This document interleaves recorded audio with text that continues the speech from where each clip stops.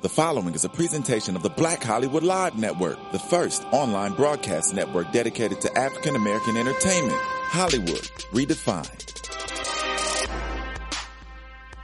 From Los Angeles, California, streaming live thanks to Akamai Technologies, this is Black Hollywood Live, Breaking Into, featuring in-depth interviews with today's most influential entertainment figures, highlighting their tips, tricks, and techniques on breaking into the entertainment industry. You're listening to Black Hollywood Live. And now, the host of Black Hollywood Live, Breaking Into.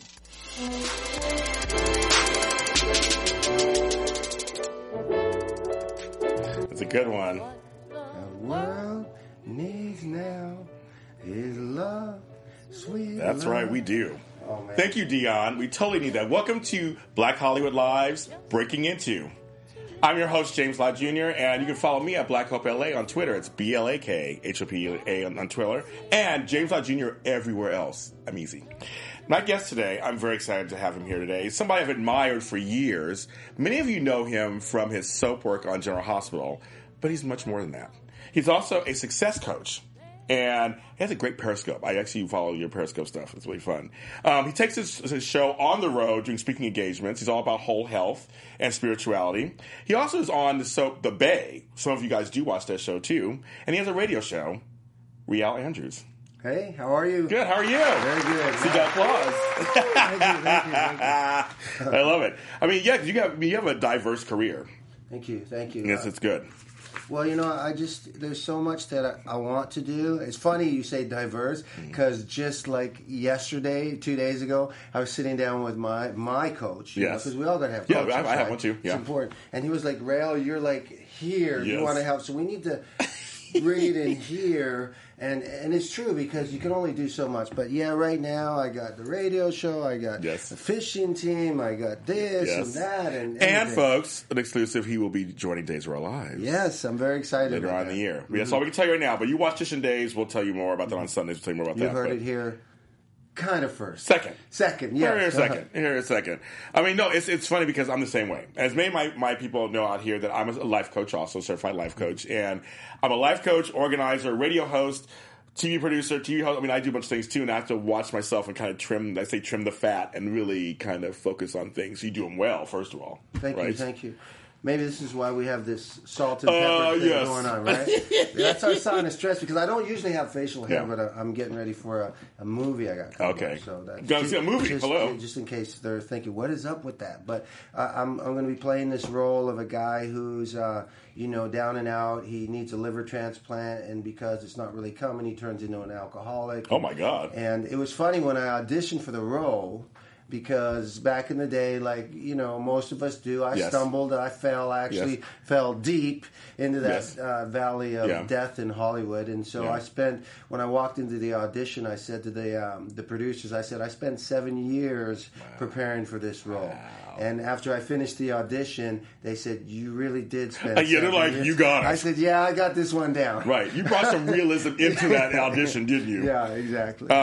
Well, before we get any deeper, how is auditioning for you after all these years?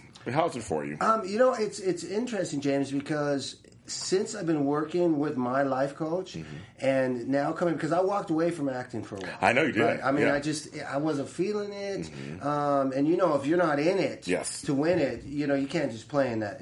That's game, very right? true. So it's too competitive. And so I just moved on, but literally like about 4 months ago, I think, maybe 4 months, I just had that feeling. I woke up. I said, you know what? I was being called to act again. Didn't know why. I'm at the point in my life now I'm really about being obedient. When he says move, I move. Yes. He said, it's time for you to act again. Yeah. I reached out to a good buddy of mine, Tim Abel, from Soldiers of Fortune. I said, hey, would you mind making an introduction? Yeah. He did. I walked in. I was prepared to go out there and do the whole auditioning, meeting different agents. Yeah. She walked in, Deborah Manners, just down the road here, and she said, let's do this. Let's do this, in her New York voice. And I was like, okay. And then Days of Our Life came and these things. So, but to answer your question, this time around, it's amazing. because I'm not coming from an ego point of view. I'm coming from a spirit point of view. So my motives are totally different. You know what I'm saying? Yes, you know what I'm saying? Yeah, I do. So when I walk in there, I've already decided why I'm there, what I'm going to do, and I just roll in there and do it, and you just take over the room. So it's awesome. Yeah, it's I'm sure. awesome. No, I'm to sure. Answer your question. Yeah, I'm sure. It's more of like, well, you know, whatever's going to be will be. Let me come in and do the work I'm supposed to do. Right. Which frees you up just to be, you know, one of the things my coach, give him props because I love him, Alex Rubina. Please. He said to me was, you need to just be. You are here right now because this is exactly where you're supposed to be, and these people aren't getting to see the little kid that I know that people love about you. Because we were, you know, before it was coming from a place of I gotta do it right. I hope they like me. I mean, what is, you know, trying to figure out what they want, just owning the part. Going in and not trying to impress them, just be the part, have fun with it, go in, take care of business, get out. You know, and I do another thing, which I started a while back, even before that, is when I do my audition, I show up. I show up camera ready. I'm off the book. Okay. I'm totally ready to go. That's just the way I roll. Okay. But I do have the sides in my hand, just just for technique. But I have this thing now. When I walk out the room, I take the paper, I rip it, and throw it in the garbage because I'm now focused on what's next. Wow. Okay. You know, and if the past comes back to say hi to me, great. But I'm not going to worry about like I used to before. Did you hear from them? Did they like me? What did you think? You know. No, I'm on to the next thing, and I'm creating new stuff, moving forward right now, being present in the moment. You bring up a good point. I'm all about being present. And I was just telling you a little bit but before the show, I got to meet a legend that I've admired for years, Alonzo Williams. And I was telling him, because they were like, James, you seem so giddy. And I said, I got to the point now I can be giddy even at this age because I'm present. Yes. I'm so excited to be in this presence of somebody that I've admired and saw in concert 30 years ago. And it's a full circle moment for me. And it's like, because I'm present and accounted for, I can actually be giddy and be excited like a little kid, and it's okay. Well, and you hit it, the little kid, because when you're not being giddy, what are we being? We're being ego-driven. Oh, well, let's be cool. I can't let them know that I'm excited about, you know. No. But when you're a kid, right, we don't have all of those things. So it's funny that you say be the little kid. And back in the day, I don't know why, but I'm bringing it back into my life. When I did one of my first movies, I was actually an extra on Space Hunter 3D with Molly Ringwald. Okay. And I came up with this saying. It said, "Why grow up when you can make movies?" And and you can take that. Why grow up when you can be a life coach? Yes. Why grow up? Because many of us have this mindset. I got to go to work. I got to go to the gym. No, you get to go to work. Yes. You get to go to the gym. Yes. When you have that flip to switch, it's amazing. Yes. I think you just, again, you're hitting, you guys are going to be a coach-filled show today, because I'm telling you, because you're just hitting it for me. I always tell people, because I live in gratitude every day. I just really do. Once I flipped that a few years ago, about 40, when I turned 40, it kind of happened. Where I was like, I am the luckiest person on earth that I get to do blank. That I get to have. I took 6 months off. I worked a corporate job. I was done. Took 6 months off. I was like, I am just so fortunate. I get to take 6 months off and do whatever I wanted for those 6 months. That's fortunate. I get to do this show. I get to talk to you. I learned once that switch flips, it does change your perspective. Yeah, it does free you when you let go of all the other trappings that people are saying, like, oh, I got that job today, and oh my God, it's just so busy. And I'm like, just once you get rid of all that, there are people who are not busy. There are people who are looking for jobs, right? That wish they were busy. Exactly. There are folks who wish they were in our position. They wish they were with us. Right. They were doing what we're doing. Maybe they can't get there. Maybe they're afraid to, which is our job, of course, to help. Yeah, to help them believe in themselves. Yes, again. That's what we do. That's what we do. Yeah. So I love when you said that, because it was. Once that flipped for me, it became freeing. Because the outcome, I'm not worried about that anymore, right? That's the thing. Don't worry about the outcome, right? It's more about just changing your mind, the results in the present, and you're moving forward, right? Right. Because as we all know, and I know you know this concept, but I love to put it out there, right? This right here, right? This is you and me right here in the present. Let's get your logo out there. There you go. We are right here in this present. Yes. Right here is the past. Yeah. It's gone, right? and this is something I've learned from my coach as well. It's gone. We all agree on that. Yes. It's gone. We can't get that back. So why worry about that, right? Can't do anything but about a lot of people think about the present, right? Mm-hmm. But really, if this is tomorrow, right? Now you and me are there tomorrow. Where are we? Mm-hmm. In the present. In the present. Right? So the future never comes. No. So people just need to focus on where they are right now and deal with it. Stop worrying about the past and stop trying to plan for the future, because that only happens in a movie. Well, also, our generation, especially, I can say, we were conditioned that we had to think about the future. It was kind of like, you have to go to college, you got to do this, and because you're black, you got to do this, and you got, so we were kind of told there were certain things we had to do in the future from our parents and grandparents, where in fact, just if they told us to be who we are at that time, it all would get to where we had to go, right? So it's kind of like reconditioning. I found for me of kind of taking those voices out of my head that have me thinking certain ways and bringing in the newer concepts that make more sense for me. So you hear voices too? Oh, I hear it all the time. Yeah. All the time. I used to think I was crazy before I started, but that's the voice that we need to hear. What you need to get good at, is deciding which voice is the one, because you all hear them, right? You're not crazy. You get this feeling, your heart tells you what to do, right? Then you start to think about it too much, you talk yourself out of it. And then how many times do you go, man, I should have listened to my gut instinct? Because once you get in the head, you start thinking about it, it's not the right decision. You know, I got this person here and this person here talking. Just listen to the heart. I had my gut was hurting for a couple of months. I tell the story in other shows I've done where my stomach was hurting. I didn't know why.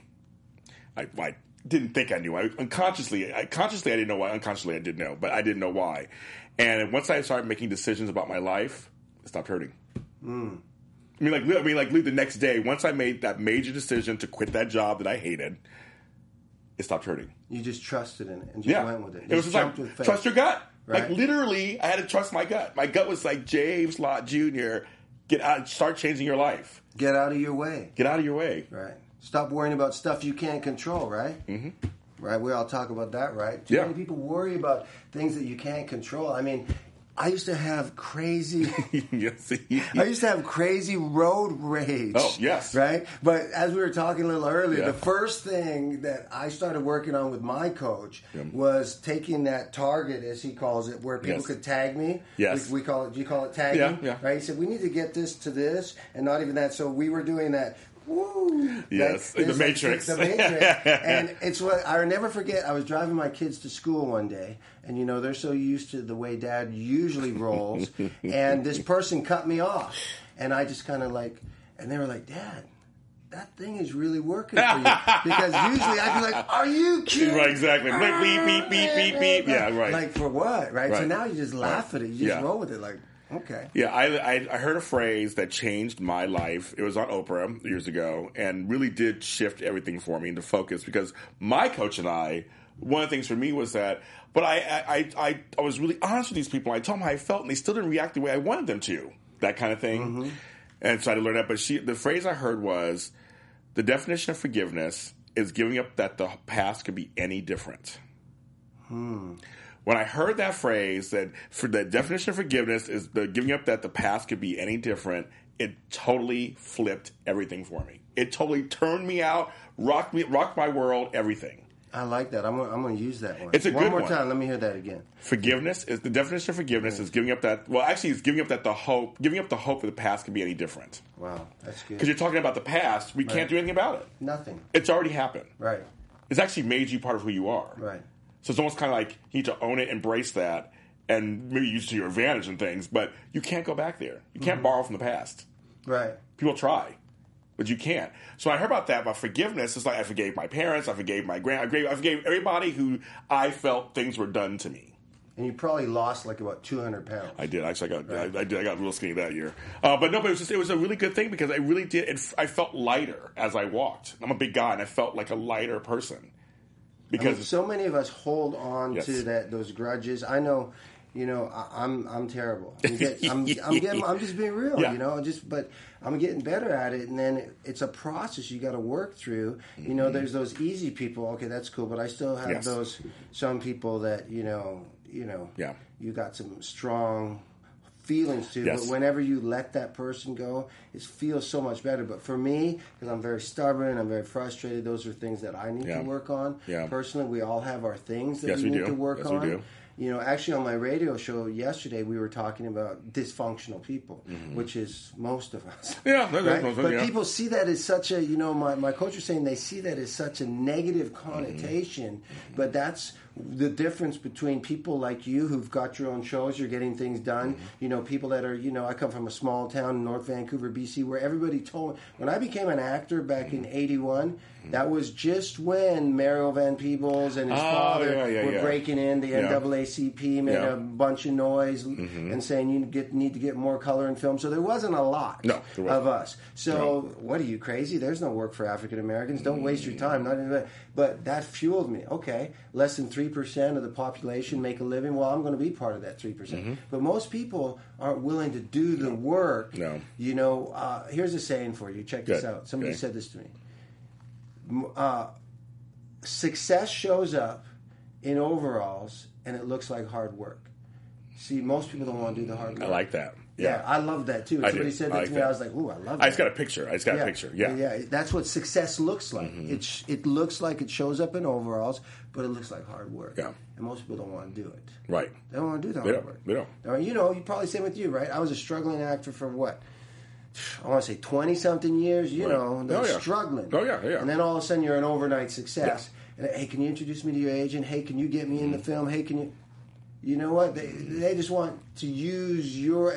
Oh, or how about this? I love this. Well, it's easy for you, James, because you're light-skinned. Or it's easy for you because you know... So, really? Right. Let me tell you about my easy I'm still life. Black. Yeah, right? I mean, hello. Or I still got gray hair. I mean, or whatever it is, right? I still got that going on, right? Yeah, I hear it all the time too. Like, well, or you're really friendly. That's why you could get away with stuff. I'm like, well, I don't have the secret. I mean, right. Well, why don't you try to be friendly? Exactly. Right. And I think for you, did you not find me growing up? I found actually it was like I got it from both ends. Being light skinned, okay, it's like. You know, the Caucasian people that were racist, or they weren't having me. No, they weren't. The African Americans who were dark skinned weren't having me because you got to. So it was like, okay, well, what am I then? Who am I? What do I attach to? So I got it from both ends. I got the thing is you'll laugh at this one.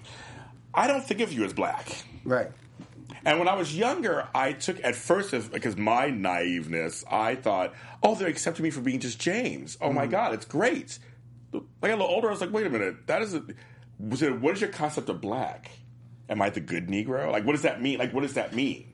It was a really weird thing. I had an epiphany one day, just going, that doesn't sound right. Well, no, what I just mean is that. What does that mean? Yeah. And no one could explain it to me more than just, I just think of you as James. Like, no, you have an idea of what black is. And then, of course, the black folks are like, well, James, you talk very vanilla. You talk white. What is talking white? What is that? What does that mean?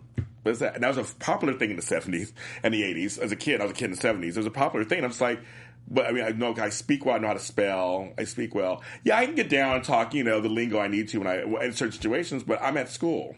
I'm there to learn. I enjoyed school as a kid. And you probably got bullied for wanting to be better, being right? School, yeah. Being in school, wanting to get good grades. Oh, yeah. I grew up in South Central LA. It wasn't the greatest environment. But they just would make a little fun of me, just like, well, yeah, you're an Oreo. You talk this. All these different phrases they would use. And I just didn't care. I was always a fearless child, so I just didn't care. I was like, I like being a spelling bee champion. I was spelling bee champion twice. Right. You were? I beat a white person, actually. I was in the third. And here's a little funny story. So I was in the third or fourth grade, and my best friend, and I won't say his name, but he was my best friend. And he was white, and we were good friends. And he won every year. And then one year, he spelled compass wrong. Compass? Wait. So you can spell it. COMPASS. Yes. Is that good? Yeah, that's good. Compass. He's a spelling bee champion. Now you and me got to go head to head for the next one. Yeah, exactly. Okay. He spelled it PUSS, compass. And so, but then I got excited. I was like, okay, James, calm down, because I don't want to mess it up either. Then we have to go again, obviously, then it wins. And I spelled it correctly. He doesn't have a problem with it, because we're just kids, friends. He was fine. I was never invited to his parents' house again. Really? Wow. Never again. That Negro boy won. He won the spelling bee. Huh. The school's like, oh my God, I couldn't believe it. Like, oh, it was like, I'm like, talking about that to this day. We talked about that the other day. It's like, that was a really strange thing. He didn't care, but they did. Mm-hmm. I literally went to his house. He didn't know any different. No, he didn't know any different. No. But they did, and they knew different. But I was always like, I like being one of the gifted children. I like being smart. I had no problem. I love reading. Being white isn't you're not a reader because you're white or whatever. You could be a black person reading. Mm-hmm. I mean, like, Tupac was very well read. Everybody wants to talk about that. He was a very well read guy. It's like, just he got to thug life. Right. It doesn't matter. It's like, black folks can read. Yes. But it was always told, like, you're not street enough, you're not this. I wasn't a gangbanger. I didn't do any of that stuff. So I understand everything you're saying. It's just like, I didn't care. So I apply that to my adult life in terms of how I carry myself and now my coaching. It's like, take the white noise out. I'd use white noise, but take that, they kind of call it, take the white noise, the chatter. Take the chatter out. And let's focus on from being point A to B. There's no color. That's what we need to get back to. Yes. It's crazy right now. Mm-hmm. I mean, it really is. And, I mean, I don't know. Yeah, no. I'm like, this Donald Trump guy, he scares me, dude. Yeah, me too. He's scary. I mean, he's just... talk about dysfunctional, and I don't care. I'm going to get up and say it. Yes. I might be one of the 1%. I'm not following that guy. Yes. He's an idiot. Yes. Seriously. Yeah. Well, like, just plain. I mean, just pandering to everybody's fears and things. And these people are buying into. Like, he actually, did you hear that? He actually said, I could go into Times Square, shoot somebody, and still get elected president. Is he like out of his mind right now? Right. But he wasn't joking. No, he wasn't. No, he was like serious. Mm-hmm. Mm-hmm. And the thing is, people really need to, and this is what you and your success coaching, because I also, here's the thing, so tell people exactly what your philosophy is. I read on your site about the whole health thing, and so what is your, because I feel like your thing is about mind, body, and spirit. That's kind of, am I getting that correct? Yes. So please tell me a little bit about that, and then we'll go into ask some other questions about that. Well, it started... I've been a trainer, a physical trainer, since I was about 16. Okay. I started getting into that. And, I've owned 3 of my own gyms. And so I'm really, really big about, health, nutrition, being, we got to take care of our body and stuff like that. So that's always been a big thing that I've been passionate about. Along the way, I started to realize as I got older that my gift was... because people would come to me to lose weight, to get in shape, primarily most of the time. And then I'd have them do things they never believed they could do before. So I started to go down that road about helping people to believe that they could be everything that they were created to be, And then further down the line, because I, really believe in the whole speaking power through the life of words. And I started to have clients come up to me and say, hey, coach, I was doing this bike ride this weekend that I've never done before, and when I was starting to struggle, I heard your voice in my head. So that's how I came up with the 24/7 Success Coach, because I'm in your head all the time. And recently it teamed up with Alex Urbina because he brings the I kind of say I'm the physical, motivational, inspiration. He's the emotional, spiritual, intellectual. Together we're a great team. So that becomes the mind, body, spirit, because I just think it's so sad. Like, people think that they were just put here just because. Right. And everybody has a gift, but most of them are going to end up, and for me, I'm a believer, so they're going to end up one day, and nobody's going to be crying more tears than our Lord and Savior when he sits there and he puts his hand around James and he says, James, let me show you everything I had planned for you if you just would have walked out in faith and listened to my voice. How sad would that be that you just walk around? And when it really hit home for me, James, was I had a girlfriend back in the day. Up until then, I was petrified of death. I couldn't sleep on my back like this. I couldn't put sheets over my head. If I saw a store that was a grave store or something, I'd walk on the other side. I couldn't go. Oh, yeah, I didn't want none of that. So I never went to any funerals. And no, ever. And then one year, maybe 8, not too long ago, about 8 or 9 years ago. No, it had to be more than that. It was before I was married. Okay. Sorry, honey. Sorry, honey. Okay, behind it. Yes. No, it was like 20 years ago. Anyway, seriously, her grandfather died. Okay. And she asked if I would go to the funeral with her. And I said, well, I guess it's time I face my fears. Okay. The only funerals I'd ever been to were on TV. So, it's the big thing. Everybody's there. The cast is there. Everybody's saying great things and all this. So that's my vision of a funeral. And this gentleman was 87 years old. And I show up at the funeral, and at his gravesite, there was the pastor, the mom, the grandma, the sister, her, and me. And I remember standing there. It was at the graveyard behind NBC, that big Jewish one. Oh, okay. Right? Yeah. And I remember standing there on the top of the hill, and it almost became surreal to me. And I just couldn't even really hear what was going on, but I remember going, I don't want to be 87 years old and walk this earth that long that I have such little touch on people's life that nobody shows up. And it wasn't about people coming to say bye, but leaving a legacy that makes a difference. So that's why I became a life coach. I believe it's all about mind, body, and spirit. And I'm just really passionate about helping people just to know they're important. And they've got a gift. And helping them to find it and just shine. Let their light shine.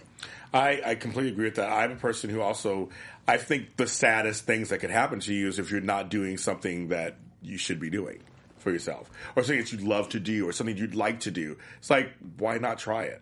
I mean, how many people show up What If Island? I know. One Day Island. One day. After the kids are this, or after that happens, or I get some money, or when it's always like something. It's like, it just, someday. I feel, we don't have someday promised. We just don't. And it doesn't even matter if you're spiritual or not. We don't. That's just a fact of life. We can leave this room, that's it. You know, who knows? But, so why are you putting it off? It's like, you're doing a disservice to yourself when you're not doing what you want to be doing. I say it all the time to my clients. And a lot of, and me too, a lot of my... and I see them, when they look, and I get it because they're not at the same level as me and stuff like that, but that's the way I roll. People wonder why I got so much things I'm doing, why I don't sleep, why I'm going, because when I wake up and I look around and I'm like, okay, I'm here, I'm like, I got one more day. One more. That's how I look at it. I got another day. Thank you, Lord. Put my feet on the ground, and I go like this could be my last day, and I'm going to do it with excellence. Why? Because it's got my signature on. So, if I walk out this door, I'm not ready, Lord. But if you want to take me, but if I do walk out this door, I want to show up in a way that James will go, hey, what a cool guy. That was a great guy. Not like, what a butthead, dude. That guy was like, you know what? So I always tell people, just do it with excellence. Why? Because it's got your signature on it. That's true. I like that. It's true. I mean, the thing is, I just feel like there's room for everybody. I don't subscribe. We're in this business where it's always the one slot for everybody. I don't believe in one slot. Let's have 20 slots, 30 slots. Let's make the slots. Why are we letting them tell us what's there? And they shouldn't get caught up on. A lot of people get caught up on, and it's easy for them to say, "Well, James, you're this. Rail, you're this." But no, every part is like if you think of all of us like a hand. If you take one finger away, it doesn't work very well, right? They all need to be there. So even like I remember, and I don't know where it came from, James, but I remember back in the day, I had some little, one time I was a window washer. Okay. Well, hey, is that a great, nothing to be excited about. When I was a window washer, when I went to work with the attitude, I'm going to be the best window washer. Then I was a pizza delivery boy for a while. Okay. That ain't no fun. It's not a cool job, right? But every time I went to work, I'm going to be the best delivery boy. I'm going to make sure I get my pizzas delivered the fastest. That's the mindset I saw. And I don't know if you saw this. It showed up on Facebook the other day. But there was a video of a kid. I think he had Down syndrome or something. And he at Starbucks. Yes. You see one at Starbucks? Yeah. The guy gave him a chance. He's known as the dancing barista. Yes, yeah. Why not? Dude, he's just but the guy's so happy. I love it. He's so dancing, and that's his thing, making coffee. And he ran home to his mom and said, "Mom, I got a purpose in life now." It's amazing. Just people need to own what they do, and it's for everybody. It's not just for us. We're not the key. We're not the secret. We're not holding on to it for us. Anybody watching this can do this. And there is. You just said it. There's no key. If you want to be a talk show, go and Google James, follow him, be a stalker, and see what he did. Right. and follow in his path. If you want to be a successful real estate person, go follow somebody you admire. If you want to be a successful husband or a wife, go find a family that you admire them from afar. Yes. Now, be careful, because if you get too close, you might find out inside of their own four walls, a few things, it's not so perfect, but that's part of the process. Right, it's part of the process. Yeah. And that's actually, sometimes that's good, too. Yeah, because you learn that. What do you learn there? You learn that nobody's perfect. Nobody's perfect. There's no such thing as perfection. Yeah. And also, you learn, like I always say, people who are afraid to get in relationships, I do coach people with that too sometimes. I'm like, but no, sometimes you can only learn things about yourself in a relationship. You can only learn certain things on your own, but there are some things that you can really take away when you're in a relationship, good and bad. Well, I say there's nothing bad. To me, it's always good stuff. It may be just not as positive, but it's always good stuff. Yeah. So take that chance, get in a relationship, do it, and you'll find out what's going on with yourself. All successful people what? Fail. Yeah. A lot. A lot. They're not afraid to fail. No. They just jump in, you know. Right. You just jump in. Why are you doing? I don't know. We've all been fired at things and stuff. Life goes on. You know, life is, we were talking about that yesterday. Look at that. How many people, I mean, just off the, Lucille Ball, Michael Jordan, President Lincoln, you know, how many people told them they wouldn't? Somebody told Michael Jordan he couldn't play basketball. What? Imagine if he quit. Right. Can you imagine? Imagine if he quit. Right. Imagine, check this out, because I'd be remiss. I'm a big advocate of when it's Martin Luther King month. Yes. I talk about it all the time. Please, I play songs all the time because, you know, I believe that we need to tell the story. We need to tell the story of 9/11. We need to not just get fired up and wear flags for a little bit. And then, you know, my kids already, some of them don't, what's 9/11, Dad? Yeah. They come home. But, you know, Martin Luther King, my son, my middle son, who's just a genius, he comes home about 2 years ago, and he comes in and he goes, "Hey, Dad, do you know who Martin Luther King is?" I looked at him and I said, "Yeah, son, I do." He goes, "He was a great man, Dad." And I said, "Yeah, he was. Why do you say that?" And he said, "Well, we've been studying him in school, and I came to the realization that if it wasn't for Martin Luther King, I probably wouldn't be born." And I was like, "Why do you say that?" Okay. And he said, "Well, because Mom's white and you're black. And if he didn't fight for what he believed in, you probably wouldn't be here." And I was like, wow. You know, because my mom was white. Right. So it goes all the way. But could you imagine, just think, if Martin Luther King, and once again, but this is how I roll. Yeah. People are like, "Well, that's a little deep, Coach." But no, Martin Luther King, I say to people, do you not think every day when he kissed his wife and his 3 babies goodbye that he knew that could be the last time he saw him? Oh, he knew that. But he was so committed to his dream, to his calling. Yeah, thank God. Yes, thank God he did, that he did. Right? He was ready to die. Kennedy, all of them were. They had a cause. They had a purpose. Right. Is Trump ready to die? Did he say that on my show? Oh, my God. Yes. He said he could get shot. Yes, he said he could. He did say that. I'm just saying. I think, oh, my gosh. Yeah. I always tell people there's 2 things that I believe in, and one is I believe in the village mentality. We, as African Americans, the African part, we come from a village mentality that we have lost here in America in many cases. We don't celebrate our elders. We don't go visit, you know, the people who have done stuff before us. And I always tell people that I carry on my shoulders my ancestry. That's nice. But it's not heavy. No. It's not heavy. I carry it with pride. I carry it knowing that the things that they went through, my grandmother being a maid, helped my father go to college, that helped me go to, it's a whole, I carry grandmother, I carry my grandfather, I carry all of Martin Luther King, everybody in our young history who fought for injustice at the detriment of their lives so that I can be a TV host. I love that. You know, check that. This is something I do, and it's around the same boat that you do. When I'm teaching a class and I'm trying to motivate them, because my classes ain't no joke. So I really challenge them. My students are awesome. Good. You know, anybody who survives one of my classes, I'm just like, woo, little boot camps. Woo. That's right. But you know, I try to motivate them, and one of the things I've done several times when it comes to my heart, I say, here's what we're going to do. This is at the end of an hour class, and they've been grinding it or whatever. I said, I want you to imagine that we're in one of those Roman stadiums, okay, and we're coming down the finish line. You've been battling for this long, and here we come. And up in the stands your grandma, your grandpa, President Lincoln, you know, Martin Luther King, whoever is important to you, who's been before you, who's made the sacrifices, who's died, and they're up there, they're cheering you on. Are you going to quit on them right now? No, you can't. Are you going to let them down? Right. And they're like, man, people get fired up when I say that to them. And you can see them flip because it's true. They've all got people in those stands. Yeah.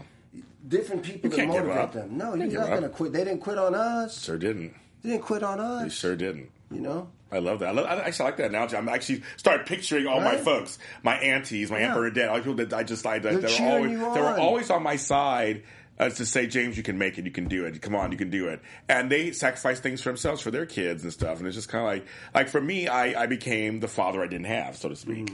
I'm the grandfather I kind of did have, but I'm even more so. It's like, it's a generational thing. We got to celebrate the folks that came before us. We can't forget them. No, but we want to so easily. Right. We're so. It's kind of we just really can. It's important, but we as leaders in our family, it's up to us to tell the stories. Yes, it is. We have to tell the stories. You know, like even yesterday, my wife, and I'd forgotten, but I was glad she shared it with me because I think it's actually today, but it started showing up yesterday on YouTube, was the 20th or 30th anniversary of the shuttle blowing up? Oh, yeah, right? Yes, the shuttle. Yeah, but I think I want to say 30. I think it's 30. Was it 30? I want to say it was 86. But that's important kind of stuff, you know. It's ridiculous when we, people, you just got to share the history. Yeah. You know, the good and the bad. Because they don't teach it in school anymore. I mean, I'm looking at putting my kids in another school right now, and when we went to this meeting, it's a private school. We went to this meeting. Because I'm not, and I'm going to get more. I'm not the active person in this school. That's my wife's role. Okay. She's amazing. She works on the homework. Dad, can you help? You're like, no. I don't know what that is even, right? So but I'm going to take more of an active role because I was blown away. They were showing the comparison of the public schools and general schools, what they don't do here anymore and what they do here. No arts, no sports, no this, no history, they don't teach any of that anymore because they don't have the funding. Well, here's the thing. I had a guest on my show here, Jalen Jones. He's 15-year-old. He's doing fitness for kids.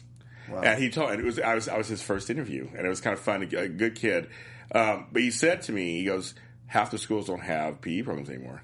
Or they have PE. They have more than half. Or they have a PE class, but nothing really goes on. No. It's a hangout. No, because, and they've asked me and my wife, we volunteered in our kids' school. Check this out. So they asked us, hey, because they don't have teachers, will you volunteer for the school program? We said, sure, no problem. Yeah. So we go in there the first day. First and foremost, they don't even show up in PE clothes, right? So they come in class. So we did something, I think we made them do, I'm not even exaggerating, James. I think we made them maybe jog 2 laps to warm up. Had them maybe do, I don't know, maybe 20 jumping jacks, some push-ups or something, nothing too much, and then they played dodgeball or baseball thing, and we got over 25 emails from the parents, you're trying to kill my kid. Oh, my God. No, seriously. Like, like it was crazy. And then we got called in and said, you got to tone it down. I said, tone it down? Yeah. I said, from what? Wow, come from our generation where we played outside till it was dinner time. Right? Come on down, now it's dinner time, and we play out till it was like 6:30 at night in the summertime. Mom, can I have my kids? I go outside and play. No, I don't want to. Right. Exactly. I mean, we were playing. That's why I think we were all kind of in shape as kids because we were out there playing all day long. I slept hard every night in my bunk bed. I mean, like we played all day. You remember what was it? My big things were hockey with the orange ball. Okay. Right? Okay. Getting your bike, riding your bike, and putting the clothespins with the cards, right? Yes, the bike, yes. Playing hockey cards with the cards that if I had them now I'd be like rich. I remember playing closes with Bobby Hall and Ricky Orr. Oh my God. I wish I kept half that stuff. I didn't know it was going to be anything later. What? I didn't keep none of that stuff. I kept my records. I kept my records down. That's one thing I did keep. I got a lot of good records from 70s. The big ones? Oh yeah. Do you know back in the day? It cracked you up. Did you ever do this? So I had a big afro. I had one too. Big.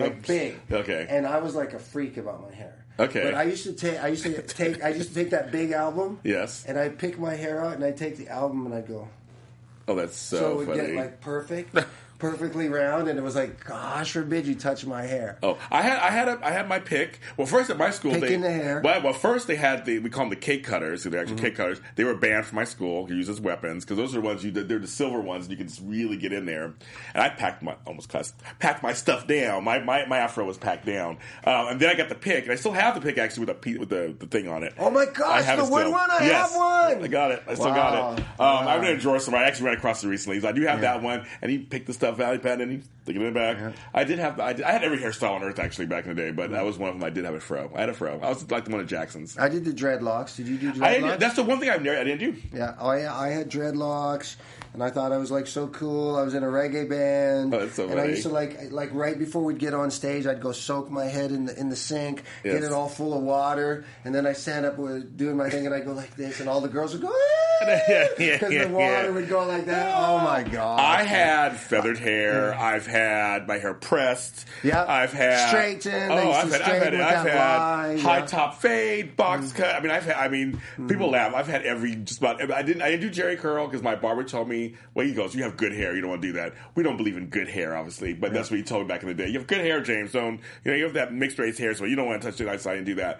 And I wanted to do twisties. I didn't do those. Mm-hmm. And I wanted to do a straw set, but I didn't do that either. So it's kind of like there are a few I didn't do, but everything else I did the shag, the reverse shag. I mean, I did everything. I used to have the straightened hair. Yes. I put all that gel in there, remember? And I this way I'm driving. Put my head out the window as I'm driving, so I get that perfect look like that. Yeah. I had blonde hair once, red hair. I didn't go there. I did. I tried everything. For me, because to me it was just hair. As you see, both now we're just doing this, but it was just hair to me. It was like I didn't do much else in other ways. I didn't dress crazy or anything, but the hair was just like it's fun. I have it. I was very blessed to grow it. So I dress crazy. You dress crazy? Oh yeah, but I didn't know better. But when I look back, check this out.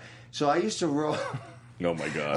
I graduated from a class of 1,200. I was the only African American. Oh my God! Yeah. So I'm in an all-white school. I didn't really know different back then. In Vancouver, my parents didn't bring me up that way. Yeah. It wasn't until I moved to Toronto, where at 18, where I started to know there was a difference. But prior to that, I had no idea. Yeah. But so my mom was dressing me like Mod Squad or something. I used to roll down. I used to have these velvet bell-bottom pants. I had platform shoes. My dad got me a listen to this. 16-year graduation, my dad gets me a custom-made crushed red velvet suit for grad.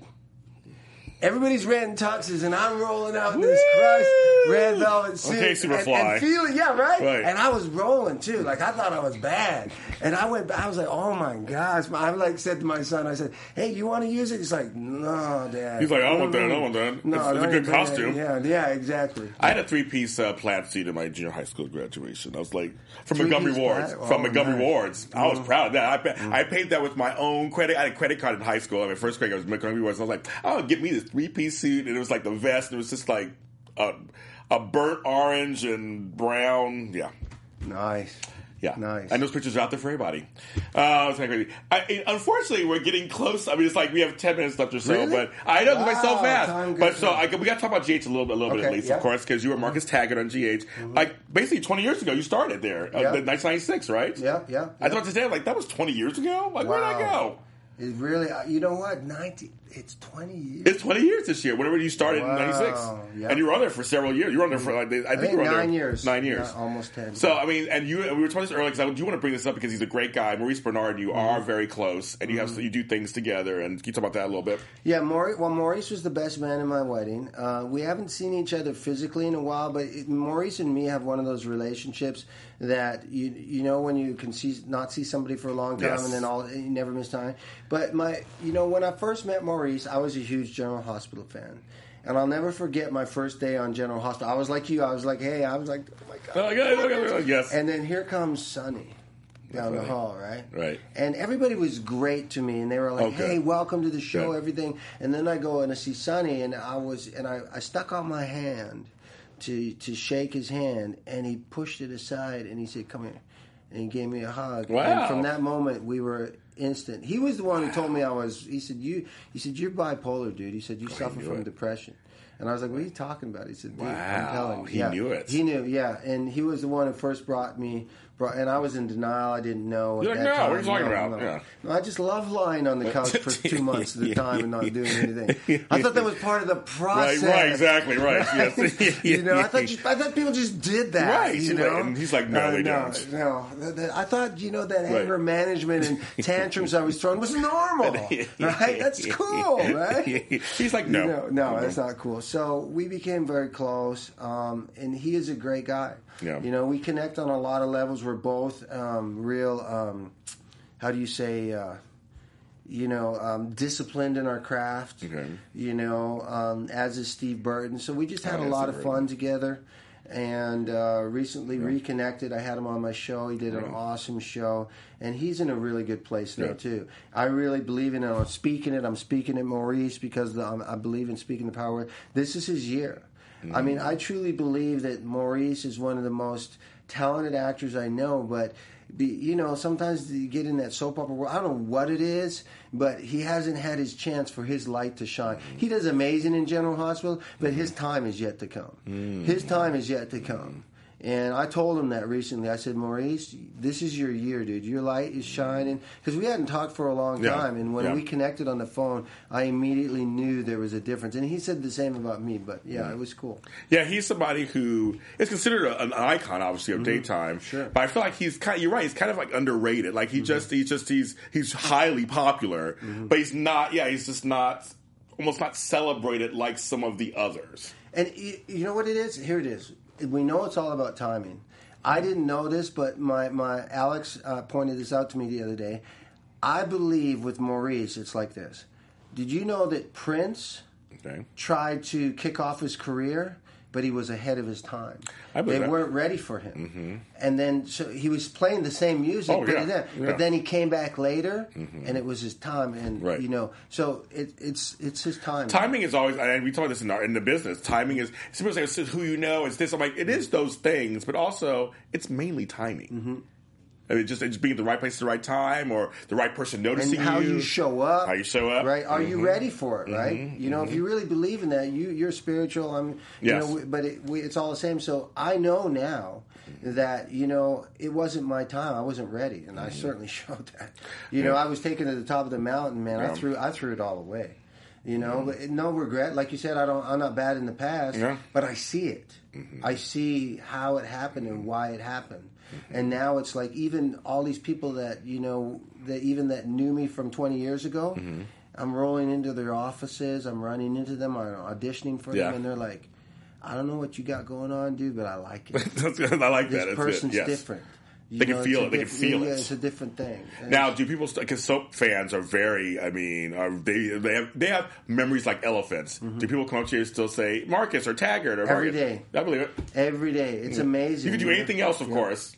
But soap fans. Well, General Hospital is huge. Yeah. It's funny. I did General Hospital for 9 years, almost from day one, immediately being recognized. And like you say, right? I did some other shows. I did another show for a year. I don't think I've ever been recognized for it. Wow. Ever. Wow. Ever. What? Not even one. Not even, hey, you're...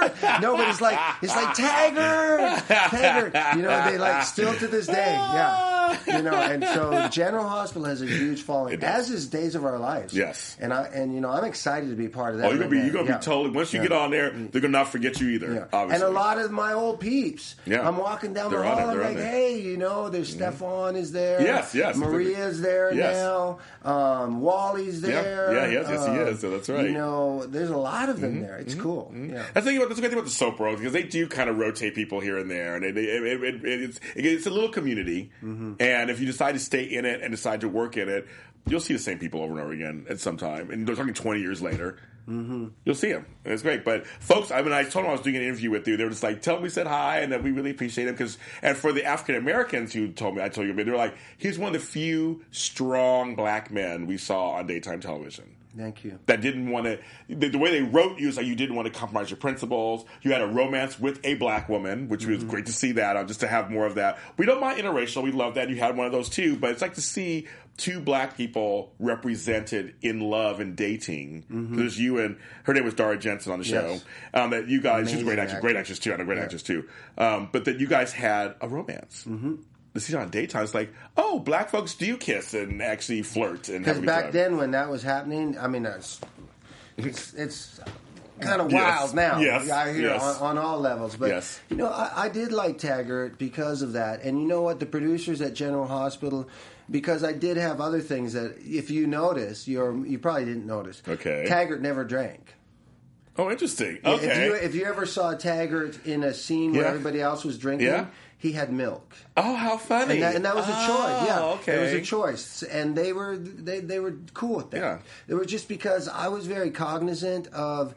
I believe, whether we want to believe it or not, you're a role model. When you get placed on platforms like this, yes. and it's an honor, and it's a privilege. It is. No, it is. And it's lucky. You know, I don't believe in, like, you know, who said, I'm not a role model. Right. Yes, you are. Yes, you are. You know, and they will become who you are. So I always want to, you know, if the role calls for it, you know, and even now coming back, because I'm in a position where, with what I do, you know, with my AdvoCare and everything, puts me in a position I get to choose what I do.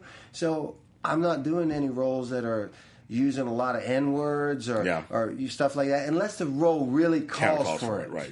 You know, unless it makes a point. Yes. Because, as you spoke about earlier, honestly, me personally, my great-great-grandfather died.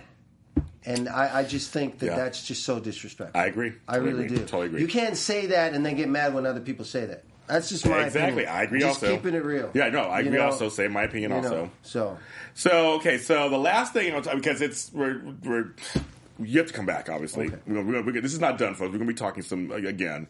I believe in the power of words. You mentioned it a little earlier, and I believe that words can stop us in our tracks or propel us forward. So quickly, I have 2 questions I ask every single guest. Okay. 1, what word do you think we should take out of our vocabularies? C-A-N-T. There you go. I took that out of my vocabulary at 13, literally. I took that out in 40. That's why I spelt it. I like it. And in my house, my kids, if you say it, they're so programmed with that now, they'll be like, Dad, James said the C word. Or they'll say, no, James. Right. Not able yet. Ooh. I like that. Oh, my God. Well, the next question is, what word do you think we should put back into our vocabulary? Bring back? Or just put it or add into our vocabulary. People are not saying it or bring it back into our vocabulary. Excellence. Ooh, okay. I like that. Yeah. I like both of those. Yeah. Excellence and can't. I like the not able to yet. Yeah. Ooh, I like that. Yeah. Oh my God. Real, Dream big, yeah. Dream big. Thank you very much. so much. Thank you, James. really. We're going to talk again. Tell folks where they can find you online, social media, everything. You know, the mothership is railandrews.com. I got all my social media there. You can find my radio show there. I'm on Periscope. Everything's at Rail Andrews. You're going to be finding me soon on Facebook Mentions. Look for that. I'm excited about that. But definitely come to railandrews.com or joincoachrail.com. And it's very easy. It's on there. You can see it. Actually, I'll post another link on my page. I'll post a link on my page so you guys can go there too. Of course, you can follow me on Black Hope LA on Twitter, James Lott Jr. everywhere else. Black Hollywood Live has shows on YouTube, on iTunes. Go ahead and subscribe there and rate us, like us, and check out some other shows. We have some great shows on here like Next and Tech Nerds, all kinds of shows on Black Hollywood Live. And you can watch my other episodes too that I have on here. Thank you so much for watching us, and I'll see you next time.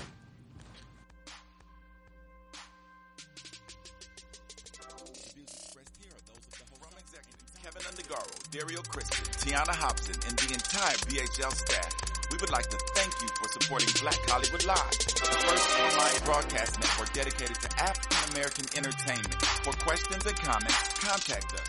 info@blackhollywoodlive.com. Like us on Facebook, tweet us, or Instagram us at BHL Online. And I am the official voice of Black Hollywood Live, Scipio. Instagram me at KingXOBay. Thanks for tuning in. That was great. I mean, I just... The views expressed here are those of the host only and do not necessarily reflect the views of BHL or its owners or principals.